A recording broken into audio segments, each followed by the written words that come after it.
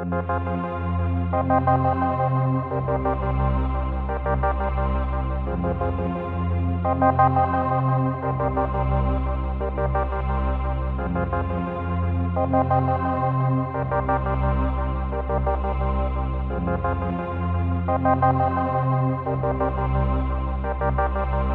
olhas tanto, é difícil definir o que ela quer. Rosto santo, mas o resto é um pecado de mulher. Eu já me desviei do olhar.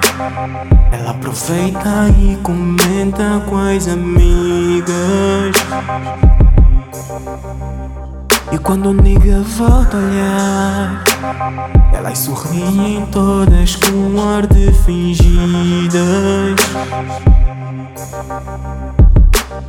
Eu já percebi qual é o plano, só que tu não tens como desviar a atenção dele.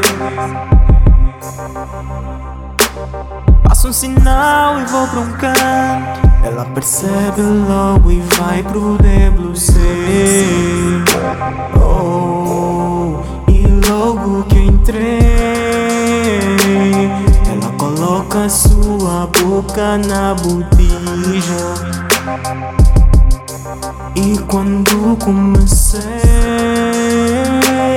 a porta abriu-se e logo entrou teu nigga. Oh, shit. Tu olhas tanto,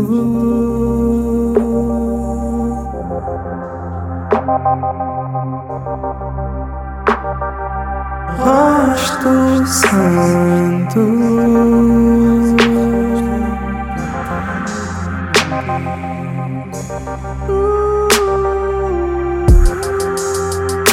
fazes matar, tu fazes matar. Tu fazes matar, tu fazes matar. Tu fazes matar, tu fazes matar. Tu fazes matar, tu fazes matar. Meu nigga veio me dizer: é como te está a olhar essa mulher. Ela não para de te controlar.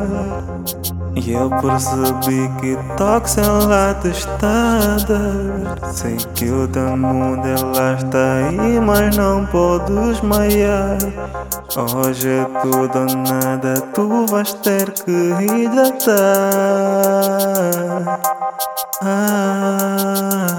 Porque ela olha tanto que eu nem consigo parar de pensar no que eu vou fazer quando lhe tocar. Meu ilha avisa que eu já não estou a prestar.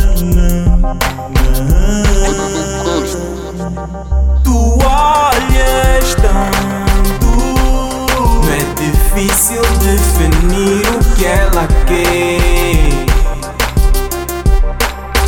Rosto santo, mas o resto é um pecado de mulher.